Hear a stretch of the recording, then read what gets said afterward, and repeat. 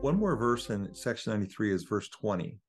And we think about when the Savior comes, we know that the righteous will be caught up to meet him. And I just want to share this one last verse. For if you keep my commandments, you shall receive of his fullness, and be glorified in me as I am in the Father. Therefore I say unto you, you shall receive grace for grace. So the Lord is saying you can have the fullness and be glorified as I am. Now, of course, we need the Savior's grace to do this because we sin and we fall short. But as the Lord reveals information to us, as he reveals his path, we are expected to pick up our pace and to become, I guess we could say, more obedient, line upon line, precept upon precept. We don't get it all at once. And this, again, to me, is very similar to, as I'm going to guess, you can tell me if I'm right. I'm going to guess that the Lord opens up recollections as you are prepared to stretch a little more and receive them. Would that be accurate? That's totally right. Because there are times when I've been asking for something and I begin to receive the dream or the vision at night, or when I'm quietly working on some wood or quietly working somewhere, and it's like overloading to me, and I can't deal with the emotions that I'm seeing, and so I shut it down, and then I have to go back and go, oh, I'm so sorry, I didn't trust, wasn't prepared, and it takes me a while to have them reinstate the dream or vision.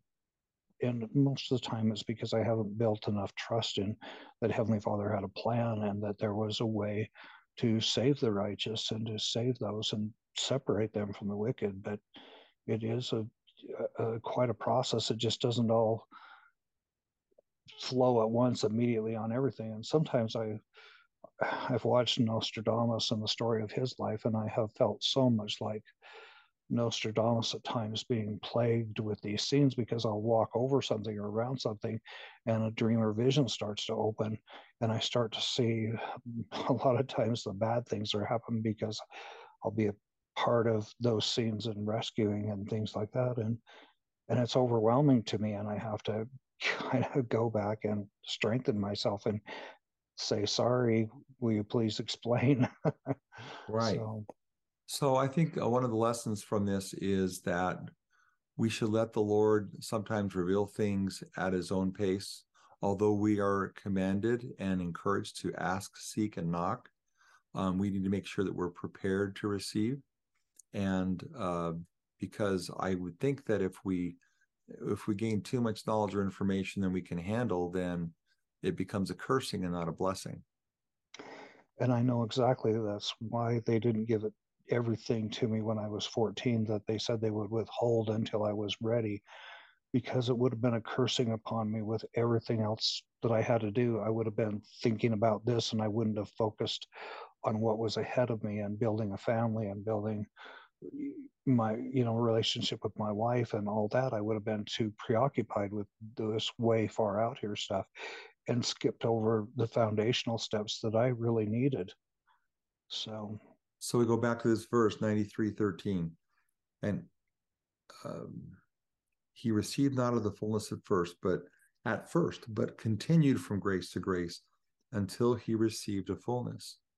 The Lord very carefully, brought through his parents, through spiritual impressions, brought Jesus along a little bit at a time. And he, of course, was able to find grace in every step that he took, probably unfaltering, as the plan was revealed to him. He was able to absorb and accept and fully operate at the next level, each level he was given. And I do take a lot of, comfort in that the sky's the limit. We can receive the same glory, and as the New Testament teaches, we become joint heirs with Christ. So go ahead, please. Over time, and I've written this in Carol and I, as we wrote a few years back, our book, True Connection, of all the times that we went up and down And, at the end of it, and we worked through grace and worked on forgiveness and coming back to this joyous feeling that more and more things were opened unto me as I was ready at that time. But it's always this up and down struggle, but we keep growing and growing and advancing to where we have these higher and higher levels of peace. And in those moments, we can receive and understand things. You have a recollection of not only seeing maybe some things the Lord is going to ask you to do in your life, but did you happen to see, whether it was yourself or others, if there was any schooling or preparation that was going on relative to the various missions we are going to be sent to fulfill? And by the way, I'm assuming that we are sent here with many of us with specific responsibilities and expectations besides just quote unquote living the gospel. As we learn from the New Testament, there's this body of Christ. There's a head, there's shoulders, there's feet and arms. All of us are serving a function. And did you see whether we had specific roles we were supposed to play, or we would learn about them? And then was there preparation made in able to do these, positions? We were Callings. so busy in the pre-existence. It was just like you kind of didn't want to take time for rest because it was exciting. And we saw that there were natural talents and abilities among us in different areas. And they began to group together. And of course, many of them went out in councils to other worlds. And as they learned and grew, watching all these different earths grow and stuff, their talents began to grow and learn and converse back and forth and became very talented. Like some were good with speaking with people and talking with them and helping them to know the truth. Some were more understood nature and how plants grew and what plants were good for us and good for our bodies. And others knew how to help heal broken hearts and to connect and know the right words to say to help them find their way to the atonement and do those kind of things. And some were, in on the creation of the earth and understood the layout of the earth and the patterns of it. And they will probably become trailblazers in the future and are easy at orienteering and traversing. And others were very strong and stout and firm in their beliefs and were able to work with Michael and become part of Michael's army. And to, at one point up there, we gathered the third of the host of heaven and Lucifer and took him to earth. And that will repeat again, of course, as we are here on this earth. And I saw that in a way, everything that we're experiencing now, we kind of experienced in the pre-existence as far as conflict and stress and things, because we had a group that opposed us and opposed our plan and opposed everything we did, and how we did everything that we could to convince them of our plan, and yet they rejected it. But we did have good missionary efforts there for a while. Did we have not that I want to go too deep into this, because I just want to stay on topic for what's helpful for us, but did we have experienced teachers that were instructing us, like in a classroom setting or council settings, or were we learning by doing, also before we came down? There were a few things that I remember going into council meetings and to buildings and so forth, but I saw so many times that we were on the grass or out in a field or something up there that was beautiful and green, and discussing and doing things together that way. So there were just very many opportunities, and even up there were buildings that need to be built, like we have this wonderful, beautiful, great big conference center where people could meet together, and the beautiful benches that it has in there, and the wood and the stonework and stuff. It was all, we worked with it and learned. Oh, okay. So here's my next question. It's very clear when we read the scriptures, especially the ones provided through the revelations given to Joseph Smith Jr. It's very clear from the book of Abraham, chapter 3, and it's very clear from the book of Moses that Jesus knew exactly what he was getting himself into when he volunteered to come to this earth and to be the Savior for us all, and that through him we could be saved and be cleansed of our sins through repentance. And it's very clear that he knew and volunteered freely with the full understanding of what he was to go through. So here's my question. You don't disagree with that, right? No, not at all. Okay. So here's my question.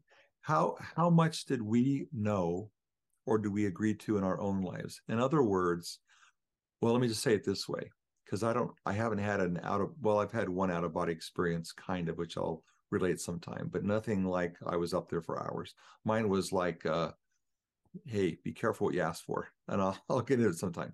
But my issue is, my feeling has been that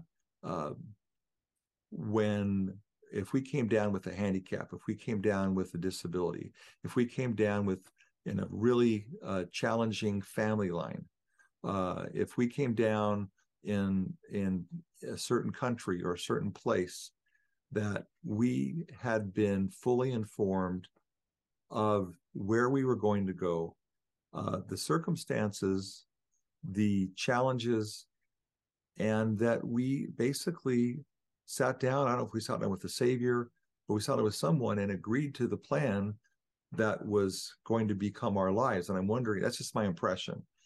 Tell me if I'm way off or if I'm close, or No, you're right on. There were, in a way, two plans of salvation, one for the whole earth and the plan of us coming back. And then there was one where we would interview with our heavenly parents, mother and father, and try to counsel with them and find out what we were lacking in becoming like them, and the qualities that we wanted to emulate that were like our parents. And so they counseled with us and helped us decide on experiences that might help us become like them. And those would include where we were born or what type of family situation we were born into. And some of those were determined as to, how much money we might have in our lives or how much we might struggle to have money to bring us closer to like them and the qualities there. So the trials and tribulations, both in our personal lives as well as events among the nations, the purpose of those is to draw us closer to the Lord. Exactly, to emulate those qualities and traits that they had so that we could grow to be like them. I think it's easy to see in our own children as parents the differences within our children, how our children are not all mere images of each other, and the way we counsel with one is different than the way we counsel with another one. And we can't handle each one of our kids in the same way. They're just so different. And I obviously see that that's the way our heavenly parents were with us. Okay. So I want to read a scripture. Again, I try and use these scriptures to substantiate some of these ideas. This one I was shown before I went on a full-time mission for the Church of Jesus Christ of Latter-day Saints. And I was excited to go on a mission, and it's one of the greatest experiences of my life to be able to go and serve. But here are the verses. This is from the Vision of the Redemption of the Dead, as we call it, from Joseph F. Smith's writings. He died of, as I recall, the Spanish flu in 1918. Before he did so, he had a vision, and it was given to him on October 3rd of 1918. But this is what he says after he sees all these events and he sees the Savior not only preaching the gospel to the dead, as described in 1 Peter 4:7, but he also was training up others to continue beyond the 3 days that he was among them. So here's what it says. It says, I observed that they were also among the noble and great ones who were chosen in the beginning to be rulers in the church of God. So in the church of God, there were those who were foreordained to be leaders. Verse 56, even before they were born, they with many others, so male and female, received their first lessons in the world of spirits and were prepared to come forth in the due time of the Lord to labor in his vineyard for the salvation of the souls of men. So a pretty narrow focus. We're here to, he saw people being prepared in the spirit world to minister to others and to bring about their salvation. And it goes on to say, verse 57, I beheld that the faithful elders of this dispensation, when they depart from mortal life, continue their labors in the preaching of the gospel of repentance and redemption through the sacrifice of the only begotten Son of God among those who are in darkness and under the bondage of sin in the great world of the spirits of the dead. And it goes on to talk about that. But there it is right there. First lessons we receive in the spirit world before we even come forth.